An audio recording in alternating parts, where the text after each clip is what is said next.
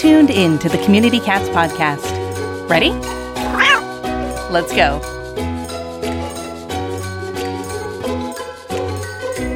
Welcome to the Community Cats podcast. I am your host, Stacy LeBaron. I have been involved helping homeless cats for over 20 years with the Merrimack River Feline Rescue Society. The goal of this podcast is to expose you to amazing people who are improving the lives of cats. I hope these interviews will help you learn how you can turn your passion for cats into action. And today we're speaking with Audrey Stratton. Audrey has been in the animal welfare field for 19 years, starting her career in animal shelters. After discovering the Jetty Cats, she became heavily involved with TNR and started volunteering with Feral Cat Coalition in San Diego, which is one of the oldest TNR and high-volume spay-neuter organizations in the United States.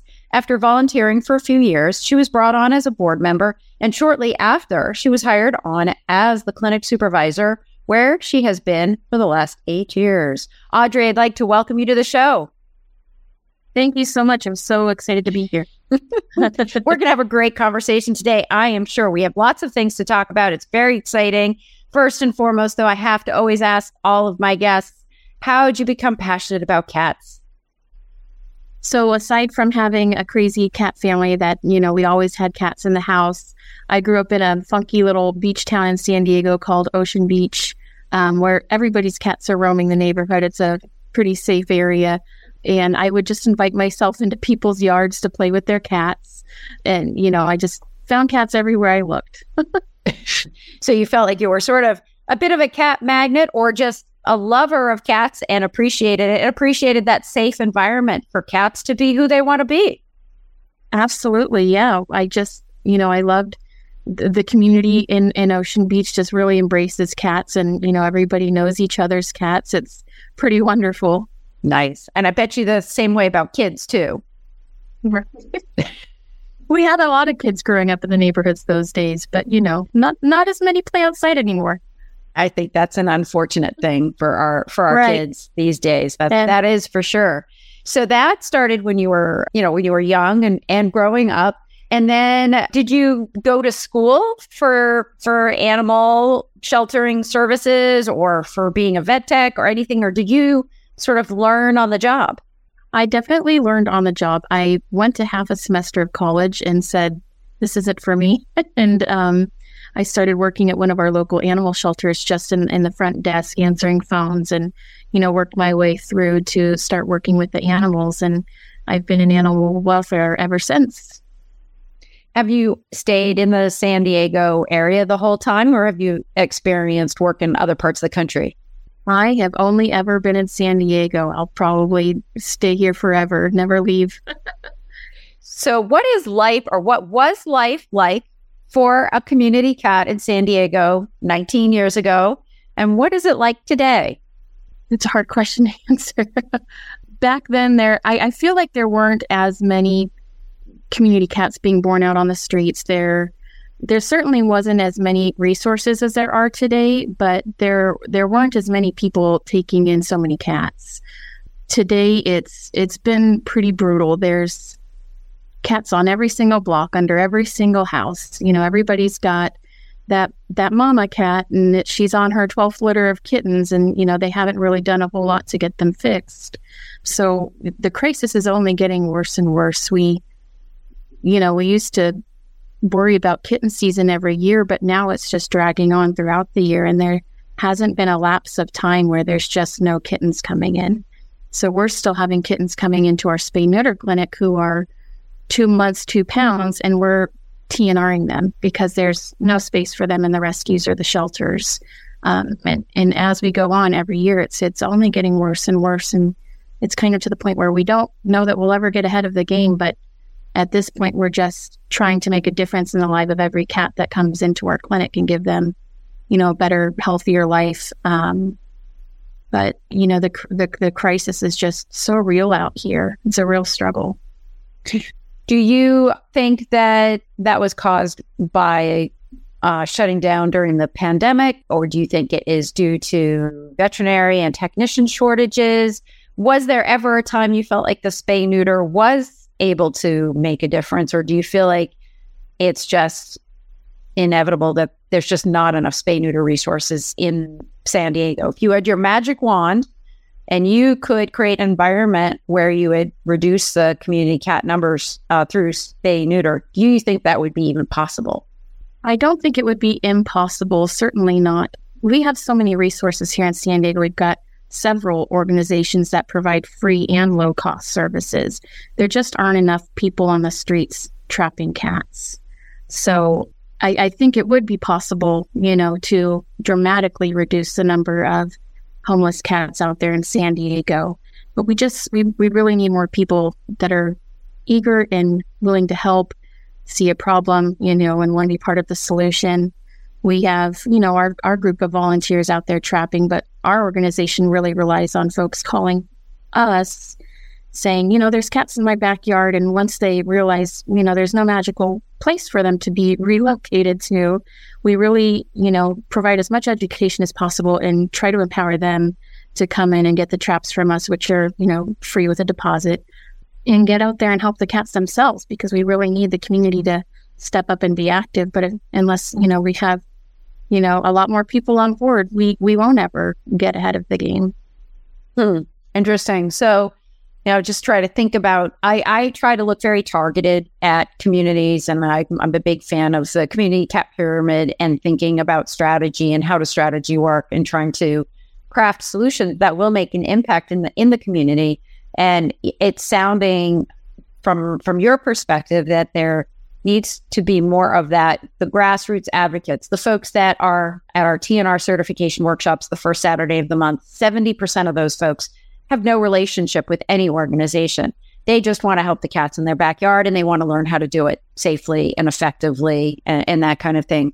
And so it is sounding from your perspective that that's one of the initial obstacles that you have going on, plus the fact that the breeding season, in your opinion, really never ends. So there's always another litter. There's never a rest period. And so you're chronically having to deal with, like, am I trapping that mom cat? Am I not trapping the mom cat because the kittens are out there? Or am I going to do it in 24 hours or 18 hours so I can return the mom spayed to go? So you're always doing that whole analysis, where with me in New England, I used to love it when we did clinics in February. A lot of people don't like it because it's cold and snowy, but you weren't dealing with these stresses on the female side of having to, assess, are they pregnant? Are they in heat? How complicated is this? How do I know the environment? That kind of thing. So there's an incredible amount of pressure there, which takes education, counseling. And so just trying to work through all that. The Feral Cat Coalition in San Diego, you provide TNR support, education assistance, but you're also a high volume spay-neuter organization, and you're busy kind of running the shop too. Am I understanding that Feral Cat Coalition, those are sort of the two programs that they offer? Yes, absolutely. And we have been talking about starting monthly trap training to get, more community. We get quite a bit of people that want to help, but they're just too afraid, and they want to shadow with somebody else. And, so we are in the process of trying to get some kind of monthly training going to try to get more people out there that are interested in helping. Right. And I'm so supportive of the in-person training events. We provide a virtual option for the communities that either the organization just doesn't have the bandwidth to do it. They use us as a vetting resource, basically, because if you've ever done volunteer coordination, you get really happy and excited when 1 out of 4 potential volunteers really pans out and is really successful within the organization. And so you're like, wow, if I spend all that time training that person and then they don't end up volunteering with the organization, that's emotionally a letdown, I will say, for myself. I've trained a lot of people and they've, just wandered off into the sunset. And I was like, was it worth it spending that 3 hours with them one-on-one? So, using the virtual option as a way to kind of, pre-check a potential volunteer, and a volunteer says, oh, I didn't realize they could make my car smell, or I didn't realize that they flip out in the trap and they get all agitated. I can't handle that, right? And that's fine. They can go do fundraising. They can go do something else. There's plenty of jobs out there for folks, but the in-person training and the mentoring, you can't beat that. So hopefully there's a way for both of these options to be available. I mean, my dream world is to have TNR become, a commonplace term. I want folks to call us up and say, I have a cat that needs to be trapped, neutered, and returned. No other part of the conversation is out there. I don't Absolutely. want the cat back, blah, blah, blah. I hear TNR is the way to go. That is the name of the game, right? Right. And I believe, that's sort of where your organization lies. Can you tell me a little bit more about your high volume spay neuter clinic? How many cats do you do in a year? Is it only for feral cats? Do you do owned cats also? Yeah. So we were founded in 1992. So we just celebrated our big 30th anniversary, which is pretty awesome. I believe we're about 65,000 cats in, and that's mostly community cats. It wasn't until about COVID that we started really saying, we need to start helping owned pets and rescues more, because all of the veterinary clinics and still today are so completely overwhelmed. And for a good over a year, probably, they had stopped spaying and neutering animals, and we're only doing, essentially essential life-saving surgeries. So we started up an owned pet program, and we dedicated 1 day a week just for rescues alone. Rescue kittens were growing up in rescue care because they couldn't get spayed and neutered. And with everybody working from home, there was such a high demand for adoptions, but they couldn't adopt them out unaltered. So we went from, in 2012, we opened our brick and mortar facility. We used to use borrowed veterinary clinics before that once a month. But in 2012, we opened the brick and mortar Feral and Friends, and we went from about 4 or 5 clinics a month to about 15 to 18 clinics a month. So we're open a few days a week, and we are helping a lot of owned pets and rescues, but we're still primarily, feral cat driven, and we have constantly been putting pregnant cat calls ahead of the others, because we are just bombarded with pregnant cat calls. And those are the cats we need to get in very urgently. So we always prioritize those. It's been a busy couple of years since COVID, extra busy. And I'm sure it's taken a toll and impact on your organization too. Did you find that you had staff members leaving? Did you have to hire more technicians, more staff, more veterinarians? Have you experienced the shortage issues in your own organization? In terms of that, we have had a shortage with hiring on new technicians.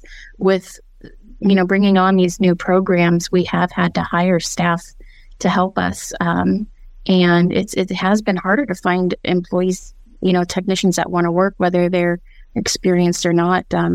We are bringing on some folks that, we're training just from little baby techs to, they're pretty experienced now. It's pretty awesome to watch them grow. But yeah, it had been pretty difficult to find staff members to work.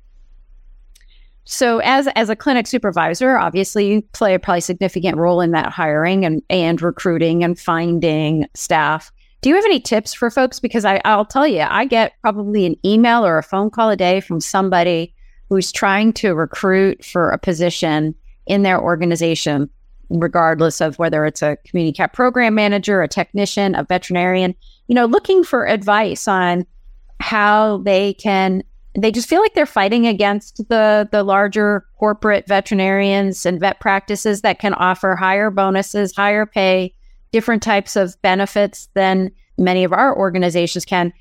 Do you have any tips or tricks? And that's something we've certainly struggled with as well. We don't have the phenomenal benefits that a lot of these corporate businesses do, but we've been so fortunate to actually look within our volunteer groups, because these are folks that know our mission. They're already dedicated enough to give us their time on their own for free. So we've been really successful. A majority of our staff here were volunteers before they started, and we try to give them as many perks as possible with free care for their cats at home or heavily discounted. But yeah, we've struggled as well with just trying to find staff members outside of our volunteer pool. There's just, you're not getting too many applicants. Yeah. And I know even some of the other bigger organizations around here and the shelters, they're all struggling. And, it used to be such a dream to work with the animals back in the day, but now it seems really difficult to hire those folks. Do you need expert help taming feral kittens for adoption? Watch the Taming Feral Kittens and Cats full-length workshop video, now available for free on the Urban Cat League YouTube channel. Go to youtube.com and search Urban Cat League to see all of their videos to benefit community cats. Do you want to make things easier on yourself and the others in your organization? Our friends at Dubert have teamed up with the Dallas Pets Alive and Spay Neuter Network teams, and together they have created the Companion Case Management module.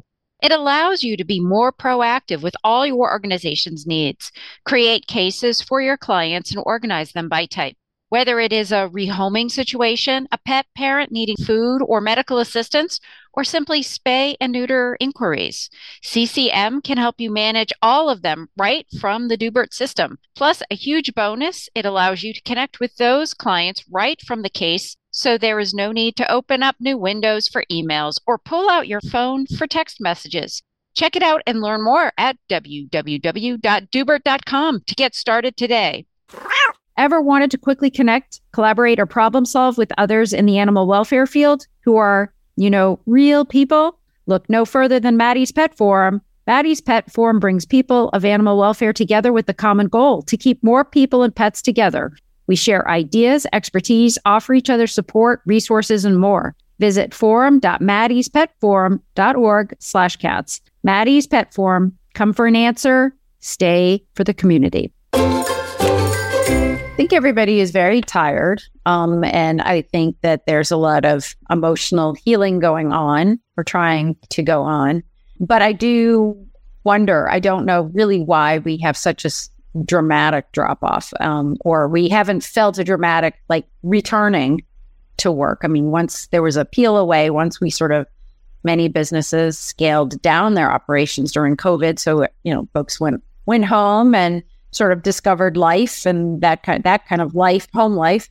And then, but we haven't had this rush back. Or I thought too, that there might be a rush of nurses who just got exhausted working in the hospitals and that they still wanted to help the community, but they didn't want to go back into that environment. And therefore they were going to switch and go to animals. I was hopeful that we would have this rush of, maybe they're not certified veterinary technicians, but yet they do have these medical skills so that they could be a veterinary assistant or something like that. But I haven't seen that rush either. So I think we have a very challenging, 5 to 7 years with regards to staffing our organizations and just making sure that, again, it's access to care, access to spay neuter, really. Right. You can't offer care without having spay neuter as part of that package. And I think the compassion fatigue struggle is very real. We just sent our staff up north to go through euthanasia by injection training, and they also offer compassion fatigue, classes and education. And I think that's so important to send your staff through that so they get to realize those signs before they become too much of a struggle. It's really important to invest in your staff's mental health as well. Right. And any of the volunteers, if you have active volunteers that are there on a, multi-day basis, it looks like, at one point you were a volunteer. I bet you've spent many hours there as a volunteer, not necessarily as a paid staff person. So I used to say, we had folks that weren't financially compensated, but they still played a staff role with us. And so that they should have the same types of support and benefits from that standpoint. I want to make sure we circle back and cover a topic that was important for you during our conversation today. We were talking about spaying pregnant cats and how you have a lot of cats that you deal with and you prioritize getting those pregnant cats spayed. And I know it's a topic that can seem somewhat controversial. There's certainly some parts of the country now where if you have a friendly cat, they're not going to spay the cat. They're going to put it in foster care and let the kittens be born. And again, that's in certain parts of the country which is a very different environment. And that's one thing, if I can get a message across, is saying each environment is different. Returning a 12-week-old kitten in a TNR program in one community may not be the right choice in another community. We cannot black and white say all across the United States, we must do things this way for community cats. I feel very strongly that it's very much of a case-by-case basis situation. And you name it, with regards to pregnant feral cats, I've had it happen in my organization. We've had the pregnant ferals have the cats in a ceiling behind a tub in a bathroom, breaking through the walls. I mean, foster care with ferals and pregnant ferals can be nasty, dangerous business, and not what mom may want, right? But it's also, it's a hot, controversial topic, and I'm not sure how your organization has handled it, and I'd be interested to learn that. I completely agree with you. Some places, especially when there's winters and you don't have such a horrible crisis of kittens popping out every single day, there's certainly room to make different decisions. For us, we've had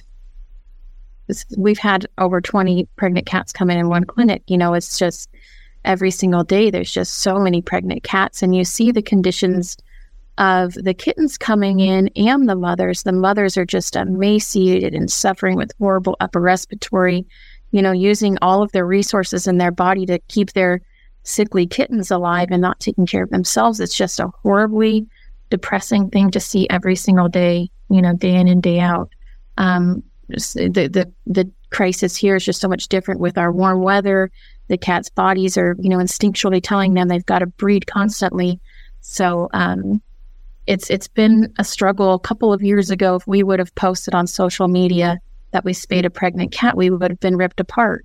But the more we're posting it and talking about it, people are starting to thank us for being honest and showing people what it's really like out here. It's been disheartening sometimes to see other organizations kind of glamorizing pregnant cats and, guess how many babies this cat's going to have. It's every rescue has their own ability to make their own decisions on, how they're going to operate. But those situations kind of make it a little tougher too. Well, and it does to a certain degree. There are behavioral issues there. There's also resource-oriented issues. One of my aha moments around spaying pregnant cats was, ironically, this case that I had in the late 90s, where I went to a bar in Seabrook, New Hampshire. Someone had said there's some kittens living in a dumpster. Whoa, big surprise. But for me, I was new. I was new to the world back in the 90s. And so I was like, okay, I'll check it out and see a few kittens. So, in that dumpster was about 30 kittens. All of them had some sort of runny, goopy eyes. And inevitably, after we trapped them all, they either had one or two of their eyes removed. There was not one kitten that didn't have to have an eye removed. And all the adults, there were about 50 or 60 adult cats off in the woods looking in at us. And that beer bottles were smashed all over the place behind this bar and all that stuff. And I was thinking to myself, wow, if we had taken in all the pregnant cat calls that I had, because at that point in time in Massachusetts, cats were over, we had overpopulation of cats in Massachusetts at that point in time, lots of euthanasia happening and all that stuff. So I was like, wow. So if we took those pregnant cats in, then I wouldn't be able to help these dumpster kitties, right? And I wouldn't be able to focus on getting that colony under control. And also, a pregnant cat takes up a foster home at minimum 10 weeks, 12 weeks, right? And, I know there's systems in place now where you can have them, where they're young and vulnerable in one foster home and then you graduate them to another foster home. But that's moving people around, cats around. It's like, I call it playing the foster solitaire game.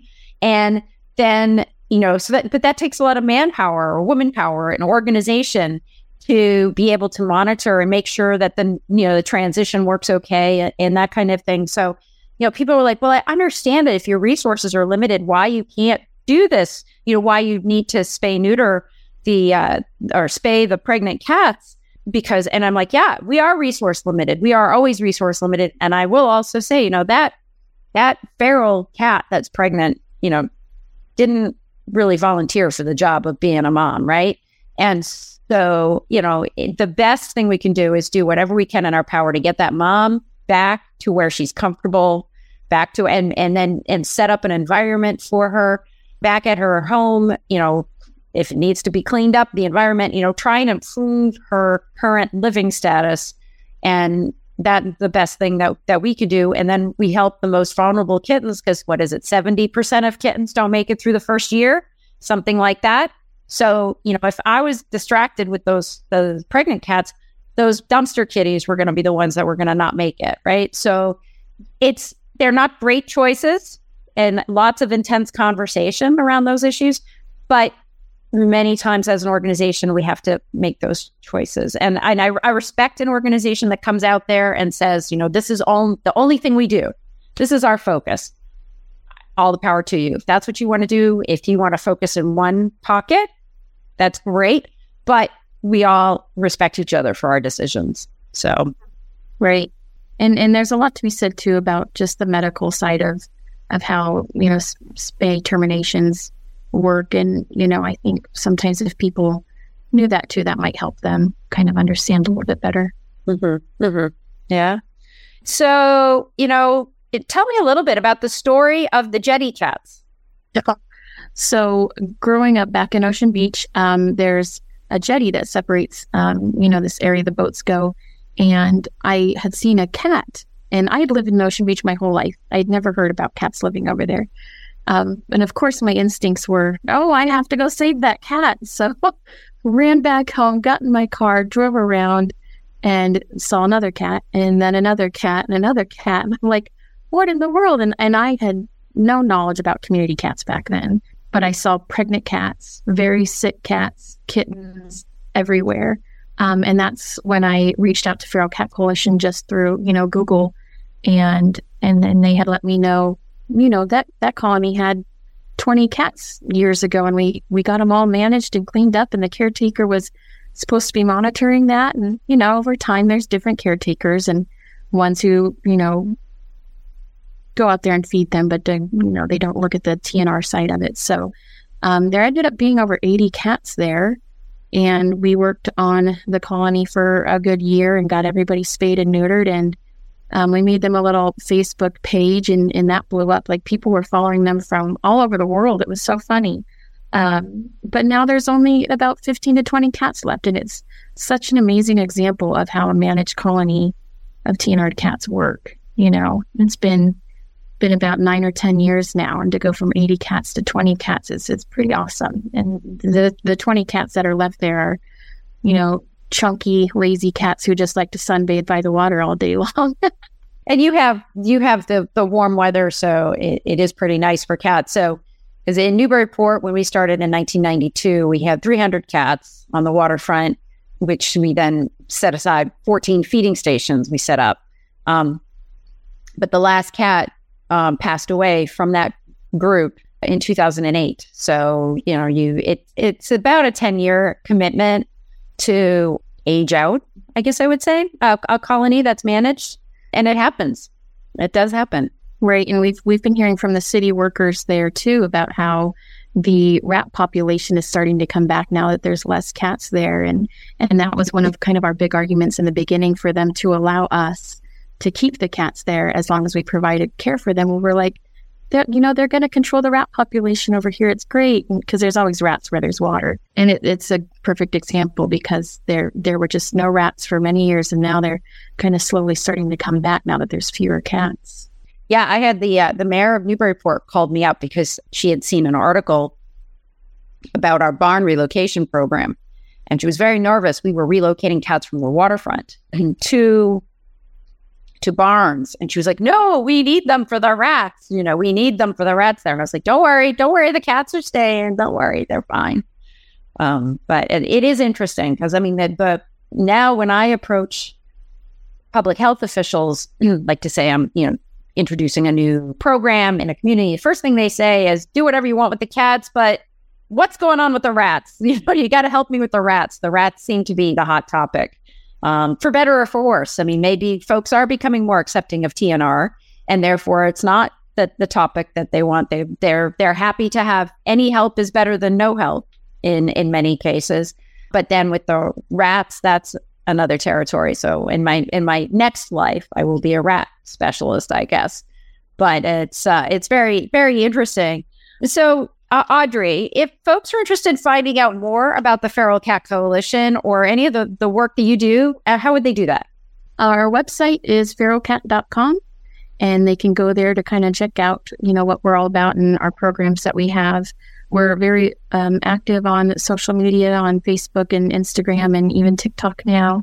So we have a really awesome group of followers that, have been with us for many years, and it's wonderful, still communicating with them through social media too. And is there anything else you'd like to share with our listeners today? I think we covered pretty much everything, but, I think it's important for people to just feel comfortable posting about controversial stuff and, showing what life is really like out there for cats. It's not always cute, cuddly kittens and puppies all day long. Sometimes it's good to show people, and, they realize that they might be able to, get out there and help themselves when they see that there's such a need for it. Excellent. Well, Audrey, I want to thank you so much for being a guest on the show, and I hope we'll have you on again in the future. Thanks so much. That's it for this week. Please head over to Apple Podcasts and leave a review. We love to hear what you think, and a 5-star review really helps others find the show. You can also join the conversation with listeners, cat caretakers, and me on Facebook and Instagram. And don't forget to hit follow or subscribe on Spotify, Apple Podcasts, Google Podcasts, YouTube, Stitcher, or wherever you listen to podcasts so you don't miss a single show. Thanks for listening, and thank you for everything that you do to help create a safe and healthy world for cats.